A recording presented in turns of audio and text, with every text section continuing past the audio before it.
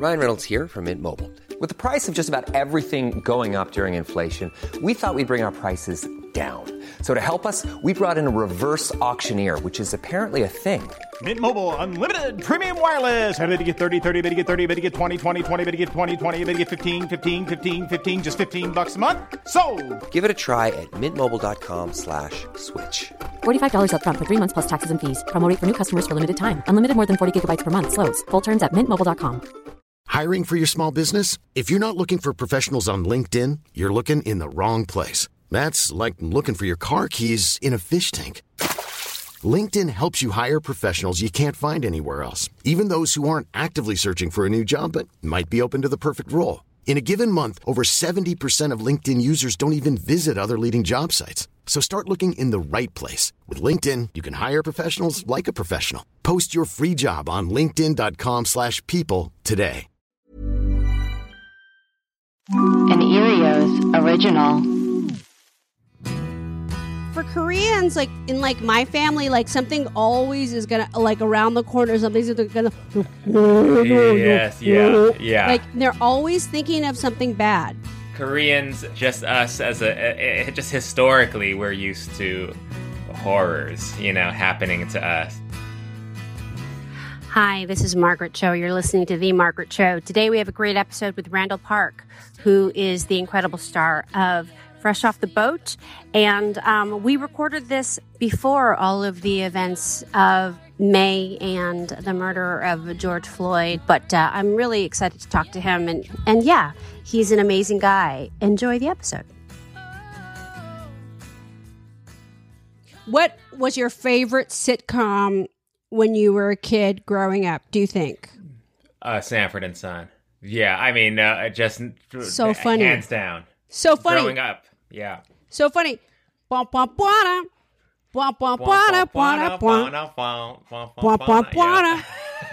Now, it's like there's so many things. I love it because it was junkyard. It was a junkyard in South Central LA. Lamont was so handsome. Lamont was amazing. Yeah. And really doting, like got quite a lovely son, really. Oh, great son. Very devoted. Really devoted. And then LaWanda Page, right? LaWanda Page, yes, and Esther. She was actually Red Fox's opening act on the road. Yeah, I read about that, which is just so, the history there. They would tour together on so I imagine on the weekends, they would go and do comedy. I remember on the one weekend, and I was always too young to go see them do comedy. They would come and do shows in San Francisco, on Friday and Saturday night. I know that they did. I remember them playing USF, a university show. With LaWanda would do the opening slot, and then Red Fox would do the closing slot, and then I did some sort of event much later. And it was the Royal Family or some show like that. It was after Sanford and Son, and it was with Red Fox. With Red Fox, oh, but wow. he had actually married his wife. I think it was his third or fourth wife at the time. Korean, was right? Korean. Was She's Korean. Yeah, that's right. She was really Korean, from Korea. She wore a hanbok and everything, real Korean. Yeah, I remember seeing photos of that. She was real Korean. Yeah, that's right. But I think his comedy was very, very racy. It was very dirty. So racy. I got a bunch of his albums, and yeah, he was really dirty, really, I don't know. I was such a big Red Fox fan, So funny. And that show, and, Pat Morita was on that show, playing Lamont's friend, and towards the end of Pat Morita's life, I met him, and the first things I asked him was about Sanford and Son and about his relationship with Red Fox. And he told me how he just kind of discovered Pat Morita and kind of took him under his wing. And he's the one who kind of got him out there into the world, as far as comedy is concerned. And I was like, oh, that is so cool. It's so cool. They must have really laughed on that set thinking about that. Then there's Grady. Who played Grady? His name was Whitman Mayo. Uh-huh. Yeah. great character actor. I remember there was a children's show that I grew up when I was a kid, and he was on the children's show. He was like, it was just him talking to camera. I don't remember the name of the show, but he was just this great character actor. And there was a period in Sanford and Son when Red Fox was having a dispute with I guess the network over like pay, and he left. For like a season, I think, I think a whole season, and Whitman Mayo his character took over for basically like became Lamont's kind of surrogate while Fred was like out of town. And then, yes. And I remember, I mean, those episodes were fantastic, even without Red Fox, and I was like, because this guy is just also equally so great. Yeah. There was it was a very adult show for a sitcom. I mean, it was like very hard hitting. It was probably, I imagine, kind of a late night show. Like it was one of those sitcoms that was a 9:30 or 9 o'clock. Probably, yeah. I mean, a lot of that stuff they probably wouldn't even air now. Like, there's some episodes I'm just like, wow, they really went there. Yeah. It was really very dirty and really, but it was so funny. And I think that, LaWanda Page was always really hilarious. And his interactions with her and constant fighting with her was really funny. Yeah, it's so funny. Yeah, that's right. Because LaWanda Page played the sister of his wife, his wife who passed away, Elizabeth. Yeah, so there was that backstory between their characters, and because he was always threatening that he was going to be with her. He was always saying that he was dying. Like, I'm coming. Yeah, I'm coming to be with you. And then it was like the running joke was like something that was going to happen to him, or like that he's seen the ugliest thing that was and the ugliest thing, and then she would always appear. She would always show up. Yes, that's right. That's right. It was like all ugly jokes, and then she would like walk in. Oh yeah, exactly. It's just really perfect. So great. It was so and funny. You know who was a writer on that show? Like it was one of his first like TV writing gigs. Was Gary Shandling. Oh yeah. And it's Gary Shandling's show, which is his sitcom, his first kind of sitcom, is like my like other like all time favorite sitcom. Oh yeah.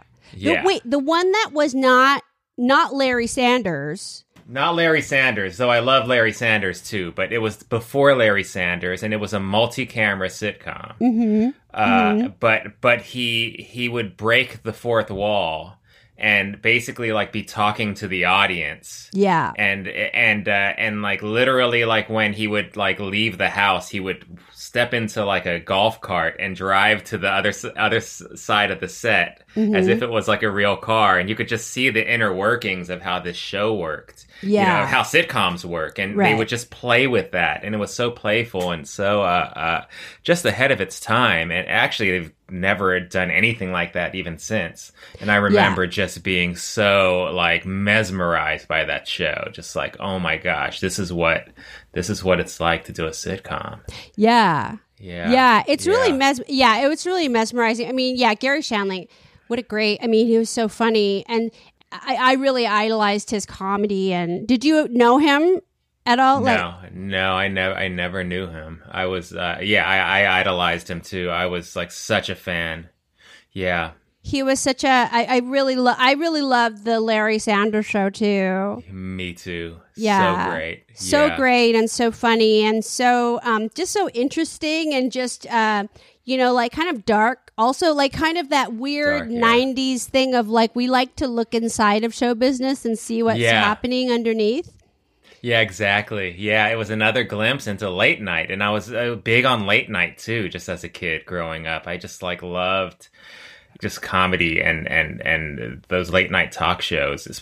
Carson that's when I was really obsessed with it during Carson, and So the Larry Sanders Show was, another glimpse into like, oh, this is how it works. This is fascinating. It is. It's definitely very interesting. I didn't know that Gary Shandling was a writer on that, but on Sanford and Son. But I guess it makes sense. It does make sense. The tone of it, the feeling of it, like the sounds of it. I guess so. Yeah, it does definitely make sense. That's funny. Yeah. Isn't it wild? It's That's so wild. cool. I love Good Times a lot too. Oh, I loved Good Times. Good Times was really great.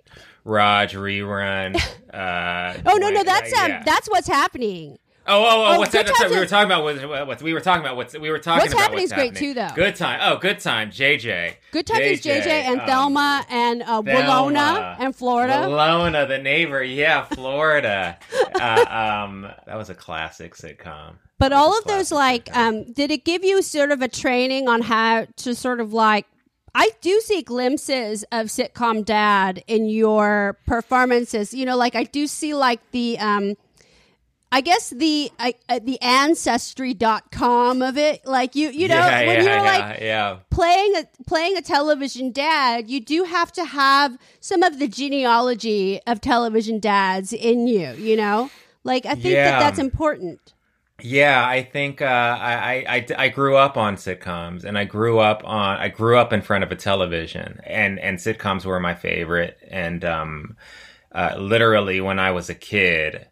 I had this little micro cassette recorder, and I would put it up against the TV whenever I Love Lucy would air, reruns of I Love Lucy and the Dick Van Dyke Show, and I would just audio record it. Yeah. And then at night, like while in bed, I would just like play, and I would listen to, these sitcoms with the audience, the laughter of the audience. And it was just, I don't know, something about it was so comforting to me.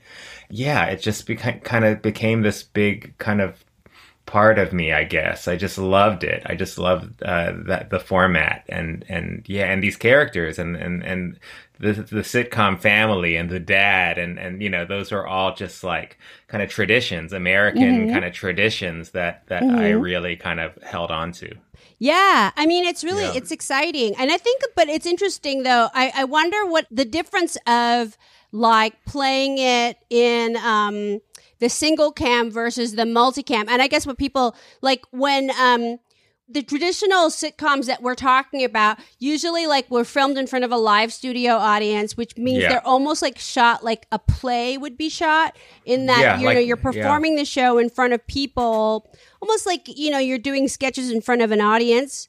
So it's in sequence and then you're doing it. But your show, Fresh Off the Boat, was shot mostly on you of course on the set, but not in front of an audience. So it was a different and on kind location. Of feel. Yeah, and on location, so it was a different feel. It's more like a movie in that sense. Yeah. But I think tonally, though, the show kind of was a little bigger than kind of grounded real life. So it kind of felt like, even though it was a single camera show, it felt like we were able to push a little bit, Definitely. Just like, and which was fun, which was a lot of fun. I mean, it wasn't multicam. I love your show was a multicam. And I mean, I don't know. I just love the energy of those, and the audience laughter. It's just so fun. Like what you guys were doing it really reminded me of Happy Days, actually. Speaking of Pat Morita. Oh, yeah. That's right. It's very Happy Days, which is like, it cuts the balance between going in like, in a cinematic direction, but also fitting the bill of like this being like a family comedy, which is really exciting. Yeah, and able to kind of just push it just a little bit,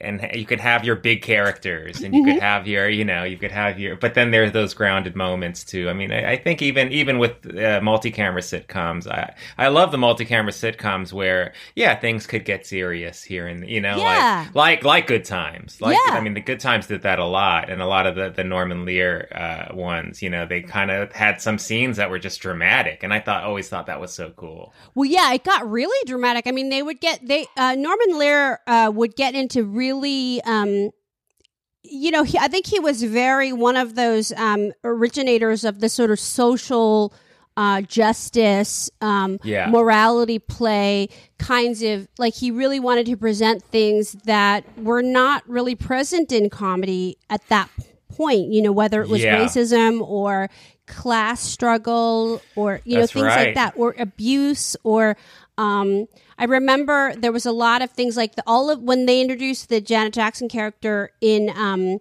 Good Times, it was all about how she had been abused, and she was leaving this abusive home and going into being adopted by Willona. Yeah. And it was very, very heavy. Yeah, and it's powerful, and especially in that format, because you're just so used to just laughing and having fun, and then all of a sudden, whoa, you're like, you're like disarmed, and then they kind of tell you the real, you know? Yeah, it's really amazing how the audience would be really alarmed, and it was really powerful to use. Or when Willona would be yelling at somebody, then audiences, we get this sort of cathartic release where it's sort of like, oh, this whole thing is like happening, and you feel like really triumphant. So I think it's really powerful, and you would get that during All in the Family too. Like you get that, when people would be like yelling at Archie Bunker or whoever, like there was always that sense of like this righteous thing happening. Yeah, I love that. I mean, I don't know. I guess I mean, I'm not too up on like the modern day multi-camera sitcoms. I wonder if they're doing that. I have no idea. I think haven't so. really watched it. There is. There's quite a lot of that on like the reboot of One Day at a Time. That's the one multicam that I definitely see that has sort of a lot of the kind of like sort of throwback elements. And that's Norman Lear, right? Mm-hmm. That's a Norman Lear show. Yeah. So, I could see that. And then you have somebody like Rita Moreno, who's very used to that kind of, she has that sort of grandeur of, she has that, the legacy aspect of, who she is. Then she's sort of bringing that, and she sort of informs her performance and her character with, all of the history of, what she's done. So that's a cool thing too. Yeah, that's super cool. I'm glad shows like that are still around. Yeah. It's like, it's such a, I'm pretty sure it's like an American thing. It's like jazz. It's like it was made in America, and it's like, I don't know. It's just, I hope they keep going, and they innovate and they evolve, and because I just love it so much. I know. It's like theater. It's like theater. Yeah. It is. I was trying to think of like what kinds of like Asian American, what kind of like film genres, what we can do in like, like I love to watch Korean movies, and Korean movies are really all about revenge. And now we sort of perfected the social class warfare thing with Parasite. That's right.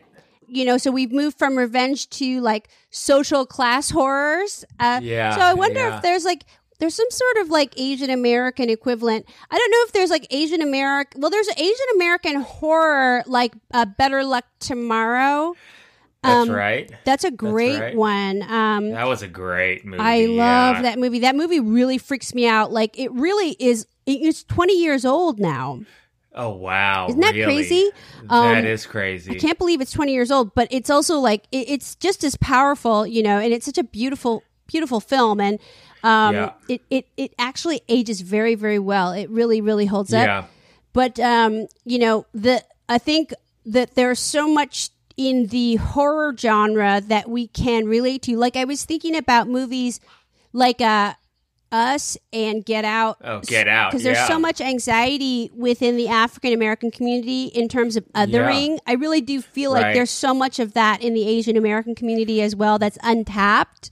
For sure. That's good to sort of like think about. But that sort of cathartic release is there in horror for the African American community. So I don't know exactly what it's there. It's a great way. Yeah, horror is just such a great way to like examine kind of social issues. I feel like, and there's just our community is just rich with social issues. And horror, so many things. And also Asian people really love a ghost story. I don't know about you. Oh yeah. Yeah. I don't like horror. You don't? No, I don't. I mean, it's hard to get me to watch it. Oh, really? Once I watch it, I could really love it, but I'll never want to see it again. Oh, You know, okay. like The Shining is like one of my favorites. Oh, it's beautiful. But, it's beautiful. But I don't movie. want to see it again, but It's I scary. love the movie. It's so scary and weird. It's a beautiful movie, yeah, but it's really scary. Yeah. It's really, it's very unsettling because it's like one of those things where it's unsettling in that it's like, it's not like spooky scary and it's not like jump scare scary. Yeah. It's really just gets under your skin, disturbing. Psychological, like weird thing, blood coming out of the elevator. It's like that kind of scary. It's like, what is going on? Yeah. It's like a bad dream. Yeah. It's the real stuff. The real stuff that's really disturbing. Yeah, for sure. And it's like the real terrors. Hey, it's Ryan Reynolds, and I'm here with Keith, co-star of my upcoming film, If, only in theaters May 17th. Do you want to tell people the big news? All right, I'll do it. Sign up now and you'll get unlimited for $15 a month and 6 months of Paramount Plus Essential Plan on us. MintMobile.com/switch. Upfront payment of $45 equivalent to $15 per month. Unlimited over 40 gigabytes per month. Face lower speeds. Videos at 480p. Active Mint customers by 531.24 get 6 months of Paramount Plus Essential Plan. Auto renews after 6 months. Offer ends May 31st, 2024. Separate Paramount Plus registration required. Terms and conditions apply if rated PG. I love a horror because it's the only time that I'm relaxed. Really? Well, because in scary movies, like in horror films, it's like, something bad is going to happen. But in real life, like, you don't know. Like, something bad is always like... And I think that's like a very Korean thing because it's like, for Koreans, like, it's like, oh, no, Santo. Oh, no, no. Oh, no, no, no. Oh. Because, like, everything, like, in, like, my family, like, something always is going to, like, around the corner, something's going to, oh, no, yes, no. yeah. Like, they're always thinking Koreans of something are used bad. to... Koreans, just us just historically, we're used to horrors, like something terrible. Yeah. Something that, like, a classic thing of, like, this is, like, my family of, like, my father's and his brothers had to, like, dig for an outhouse in their home in Korea, and they got in trouble, so they had to, like, stay up all night to dig the outhouse. So they they got in, like, big trouble from my grandfather. So they stay up all night and do it, and they kept digging all night, and they found a body. They found a skeleton. Oh my gosh! That was like a soldier who had deserted from, like, the army. Oh my gosh! And so that they, like, set up the skeleton, like, so that they scare their sisters when their sisters were going to the bathroom. Isn't that fucked up? That's like, I mean, so you could see why they would get in trouble for and have to stay up all night to, like. Right. I mean, that's so wild. That's my dad. That's like how bad. I mean, can you imagine? Right. It's like, it's not enough that we found a body. We're going to use it to prank scare our little sisters who are like 7, 8 years old. That's so interesting. Like, that is fascinating. Core, like, yeah. I mean, it is like, I feel like our elders, Korean older generation, they just have a different kind of worldview, like, I mean, this is nothing like that, but not too long ago, my parents, their home got broken into. And a ton of stuff was taken, right? Mm-hmm. And I, they called my mom. My mom called me, like, basically this happened during the day, and my mom called me, like, late that night, and she was so casual about it. She was just like, "Oh, hey, our home got broken into," and I was like, "Oh my God," and I, like, rushed over there, and she was just like, "I said it's fine, like, it's no big deal. It's like, it's don't worry about it, don't worry," and it was like they weren't even. And if this has happened before, like when I was a kid, our home got broken into, and I don't know, they're just so like, not that they're like used to like horrible things happening all the time, but they just have this kind of protective layer, you know, whenever like bad things happen, where they kind of don't absorb at least like from the outside, they don't kind of absorb the tragedy of it, you know, or they don't want to alarm you. That's it too. Yeah. But I'm just like, it's okay. This is like not good. It's okay to wig out over this, you know. But they're just so chill about it. like, 괜찮아, 나 괜찮아. Yeah. 괜찮아. 괜찮아. You know, it's like they're just like, you know, they almost want to absorb it, so it's like it's not as like stressful. Yeah. But I wonder if that kind of makes it worse, because you just kind of like holding things in, you know. Yeah, it's just like, you know. It is, but it's kind of stoic, and it's kind of it's a very Korean attitude to have. Yeah, for sure. Is like you kind of absorb it. It's almost like you know it is like better luck tomorrow. It's like you absorb it so that you'll have better luck next time. Right. There is that. That's a very Korean way of thinking. It's like, yeah. But, take the hit now. It's fine. Yeah. We'll be, yeah. But it's kind of immigrant too. And it's kind of like, but yeah, definitely it's a sort of thing, but it's a very Korean kind of thing. I mean, I think it's also like, if your kids are successful, you also don't want to be like making a big deal so that you don't want to stress them out, because you want your kids to continue to be successful or something. Right. Because that's, you don't want like that to take up any sort of headspace. Yeah, exactly. You know, are your parents like super excited about your success, and you're the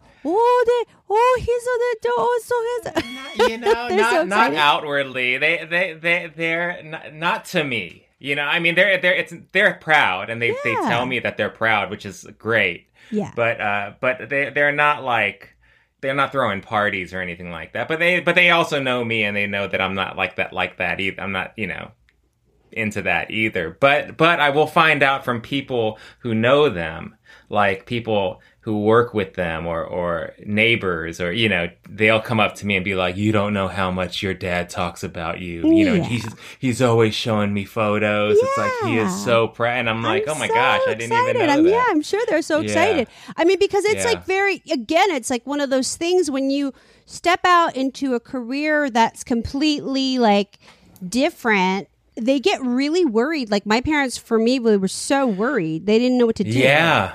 Were you doing? Was it basically like for you one day, I'm going to do this, and you just did it? Yeah.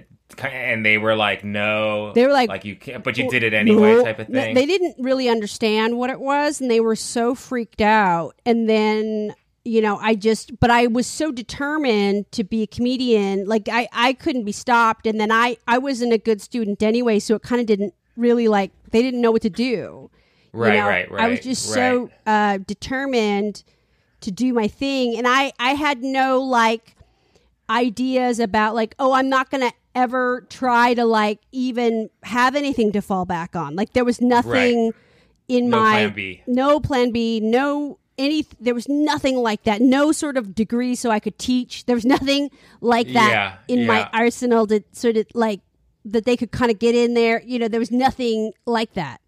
So while you were pursuing it, like early on, were they kind of constantly telling you that, like, what are you doing? You're not going to make it. Like, did you have to deal with that as you were kind of starting? I think so, but I was so absent. Like, I was just so determined and so focused on just doing comedy and out and writing jokes and doing these like little open mics and driving all over the world, everywhere, just doing shows that I just didn't have any space to listen, and I didn't have any time to worry about that. And then I was just so at that time, like this is like the late 80s, early 90s, like there was just no opportunity for me to hear anything from them. And, I don't know, like I was just so caught up in wanting to do what I wanted to do that I did. And by the time that I was actually like open to listening to them, I was already successful at it. Right. So it was kind of like I didn't stop at all. Yeah. That's amazing. Yeah. That's I mean, that's why you are who you are. You know? I just wanted it so much. Yeah. I mean, for me, it was a little bit. I was very affected by their constant doubt. And I was very like believing that. Yeah, I think they're right. I don't think I'm good enough. I don't know if I'm good. So after college, when I wanted to do it, I kind of just kept myself from going all in. I just kind of worked regular jobs for years. And meanwhile, I was doing all this comedy and acting stuff just as a hobby on the side. But that's where my heart was, you know? And it wasn't until I was like, well into my mid to later 20s where I was like, okay, I just gotta, I'm just gonna do it. And I'm not at home now, so I don't have to hear them constantly telling me I'm not gonna make it. I'm just gonna do it, Yeah. And so I feel like for me at the beginning, it was kind of a conscious doing it behind their back almost, just so that I didn't have to kind of hear them, you know, kind of, That's and then tough. Eventually when I find success, like you say, it's like, then they start, they were just worried about me. They just wanted to. Yeah, they just get so worried. It's just hard. I just didn't have any sort of contact enough to, like, I didn't have any space to let them in to do that. Yeah. But, it was like, it just sort of happened the way it did. But yeah, that's hard. It's hard. Yeah. It's hard. It's anything in the arts is hard to do without support, without like support from your loved ones, Yeah. Yeah, for sure. But I'm sure that they're so proud now, and it's exciting now, and it's like, it's exciting to just take a moment to like go, okay, well, what do you have a million things you can do now. Like, what do you think you want to do? What do you feel like you want, like, from Hollywood now, or what do you feel like you want to do? I don't know. I just, I was just like kind of a working actor, just, trudging through for so long. I still kind of have that mentality a little bit, I just want to keep working, keep having fun. But I feel like I'm in a position now where I could kind of be a little more choosy and a little more, maybe even kind of create my own things to do like the things that I always dreamed of doing, and maybe like taking those shots, Yeah. So that's what that's where I'm at right now. Just basically trying to create stuff for myself and for other folks. We started, me and a couple friends started a production company. So we're like focused on making stuff, not just for me, but stuff for me for sure, along with stuff for other folks. Oh, that's great. Yeah. So that's been taking up a lot of my time and energies, and we have a few shows that who knows what'll happen, but a few shows. We're taking shots. Yeah, basically. I mean, there should be. I mean, and that's like, it's such a weird time. It's like, I want to know like when production will be up again. It's so hard to know. It's like I'm doing some weird stuff. Like, I guess we'll have to like be able to do something sometime. Yeah. It is a weird time because of this. Yeah, because it's like right now, all the like producing stuff is happening. Like people are pitching shows. People are buying shows. People are writing shows. But it's like all of this is happening without any idea when we'll actually get to make any of this. And because of that, we don't even know if we're gonna actually make any of these things, or if they're just going to kind of be developed, and then the pandemic's over, and then they'll be like, oh, we don't want that anymore. It's like, who knows what's going to happen type of thing. But I mean, it's, it is a good time to feel creative and inspired, it's a good time to do that, to create and make stuff. And if you don't, then it's a good time to chill out too, Yeah. It is. It's like a kind of thing of like, what do we, I mean, it's sort of like, what do we, I feel like it's such a weird thing because, it's almost as if like the one business that you think could never stop, which is entertainment, actually stopped. Yeah. Which is such a strange thing. And even like to think about movies, like I love movies. I love going to the theater. I love, I don't even know if that's going to happen anymore, like if it does, it'll definitely be a long time from now before like you can pack a movie theater, Yeah. So I don't know. It's all kind of a big question mark. Yeah. It's just as a weird thought, but I mean, I'm sure it's going to be able to happen again. But I mean, that's what I love, going out to just seeing things with other people, being around other people. Yeah, it is tough. I miss being next to people, like. Yeah. I know it's sad. Yeah, I just have one person. He's like he's my Valentine. He's like my quarantine. And then I have this little barker. Oh my gosh. So cute. She's a little barker. But adorable. She's a good girl, but she hates Zoom. Well, that's because your attention, you're giving away your attention and elsewhere. She hates Zoom. She hates social media. Yeah. She's really against streaming. It's like ridiculous. What kind of breed is she? She's a Chihuahua Dalmatian. I did her wisdom panel. She did. But I don't really believe it. I'm like, how is she Dalmatian? Hey, I don't really. I don't know. Are you 100% Korean?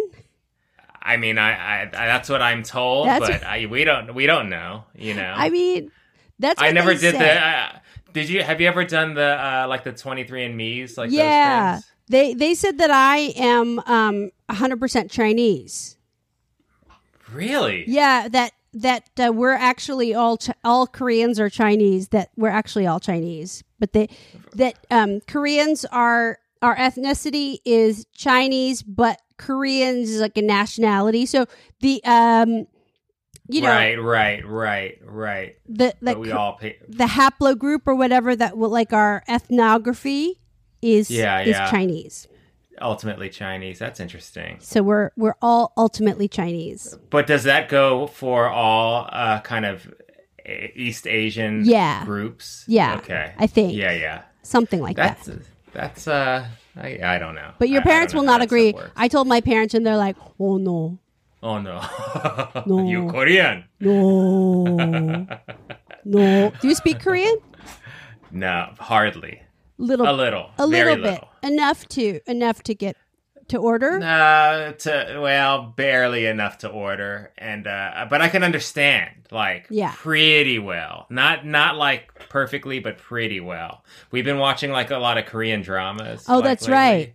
Yeah, like the Itaewon. Itaewon class. So good. Mm-hmm. Margaret, you got to see it. Yeah. If you haven't. But when sometimes I'll like, okay, I'm not going to read the subtitles. I'm just going to listen. And I could be like, and I'll be like, oh my gosh, I understood 75% of that. Yeah. You probably would understand a lot. I bet you would, if you ever listened to the commentary track of like a movie like Old Boy, you would probably be able to understand a lot.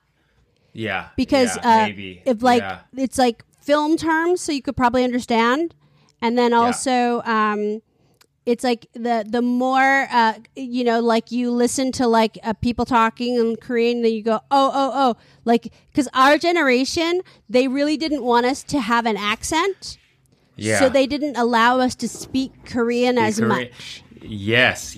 I mean, I talked to my parents about that, growing up, they were very much don't speak English. Mm-hmm. Have American friends, and that was really, really big on them. And then, as I got older And I kind of resented them for it, you know, because I'd meet other Koreans who were like hanging out with Koreans and going, you know, doing Korean things. And I'd feel like, oh gosh, I try to be a part of those worlds, but felt like kind of like too much of an outsider, you know, and I'd be like, why didn't you teach me, you know, or why didn't you, you know, like enforce that, you know? And it was just I think, yeah, like you say, it was just that generation of Korean immigrants that really, you know, again, worried about their kids and didn't want their kids to be too foreign, I guess. Well, they wanted us to be Americanized, but then you can go to not too far, but then it's like you can go to a place of like where then you feel kind of like your sort of like development is almost stunted. Like I always feel like my development is sort of stunted in one way, but we can like sort of keep growing back the other way. Right. But, Do you speak Korean? I'm trying to get better at it. I did do Rosetta Stone for a while, but then you have to like do this part of Rosetta Stone where you speak to other people at your level online. Oh, really? And then I got scared. Oh my gosh, that is scary. I didn't want to. That is scary. I mean, I took classes for a while, and I was amazed at how fast I picked up like kind of the basic level, you know. But then once it got to like more complicated stuff, I was just lost. I was so lost. Yeah, I'm sure that I could probably pick up more, but I just got too scared to speak to the like other students at my level. I was like, I got scared. Have you gone to Korea a lot? Yes, I do like that. I really enjoy. I've been to Korea a few times, and I really enjoy that. And then when you go, like you really pick it up. Right. You know, like you definitely. Have you been? Have you gone? You know what? I haven't gone since I was a kid. I've gone once in my whole life, and I was super young, and I remember being traumatized by the experience. I mean, I must have been like 10 years old, and I was very attached to my mom. My mom didn't go on that trip, you know, so it was like me and my brother and my dad, and my Korean was so bad. And at the time, it was a different time. And I remember just getting yelled at a lot by people because my Korean was so bad. I mean, it's different now, like I'm sure. But just getting yelled at a lot. And I remember just like, it was a tough time. It was a tough time. But now it's like, I really want to go back. Yes. I just want to see it. It's just such a different place now. Oh, it's so amazing. It's so fun. Yeah. And then you'll be such a big star. And they'll be so excited. And they'll all be fighting to practice their English. Oh my gosh. It'll be so good. And then and everybody stands up. When we go to Korea, everybody stands up. Because when you walk in the room, the elder thing kicks in. Oh, so they all stand up. Right. So all of the young like actors and stuff, they all like stand up and then and it's really cute. It's really cute. I remember growing up, like I used to hate that, like all that stuff. I'd be like, why do people do that? But now it's like, I think it's so cool. It's really beautiful. It is beautiful. It makes me cry because it's just so earnest and it's real and it's really sweet. It's real and it's like embedded in the culture and that respect is beautiful for people before you, people who've lived and experienced things that you had. I mean, that should be there, you know. That should be a part of our culture. It's really good. Yeah. I'm doing a tea now. Yeah.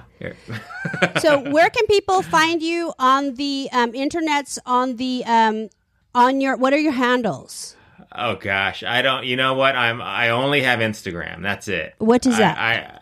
It's Randall Park. That's it. At Randall Park. At Randall Park. 2 L's. Yeah. I have a Twitter account, but I don't use it at all. Well, I'm bowing to you. Thank you, Randall. So fun talking to you, Margaret. You're I'm the bowing best. back. Thank you. That was a thrill. I gotta say, I am such a huge fan of you, and I feel like we all should be bowing to you. for everything you've done and continue to do. So thank you. Thank you. You're the best. Thank you. It's taking over my dreams, waking me out of my sleep. I think I'm coming apart. The Margaret Show is an Erios production with editing by Tracy Levy and original music by Garrison Starr. Never miss an episode of The Margaret Show. Subscribe on Apple Podcasts or wherever you listen. I don't know where to start. Coming out of the dark, coming out of the dark, coming out of the dark. Yeah, coming out of the dark. Erios. Powered by Acast.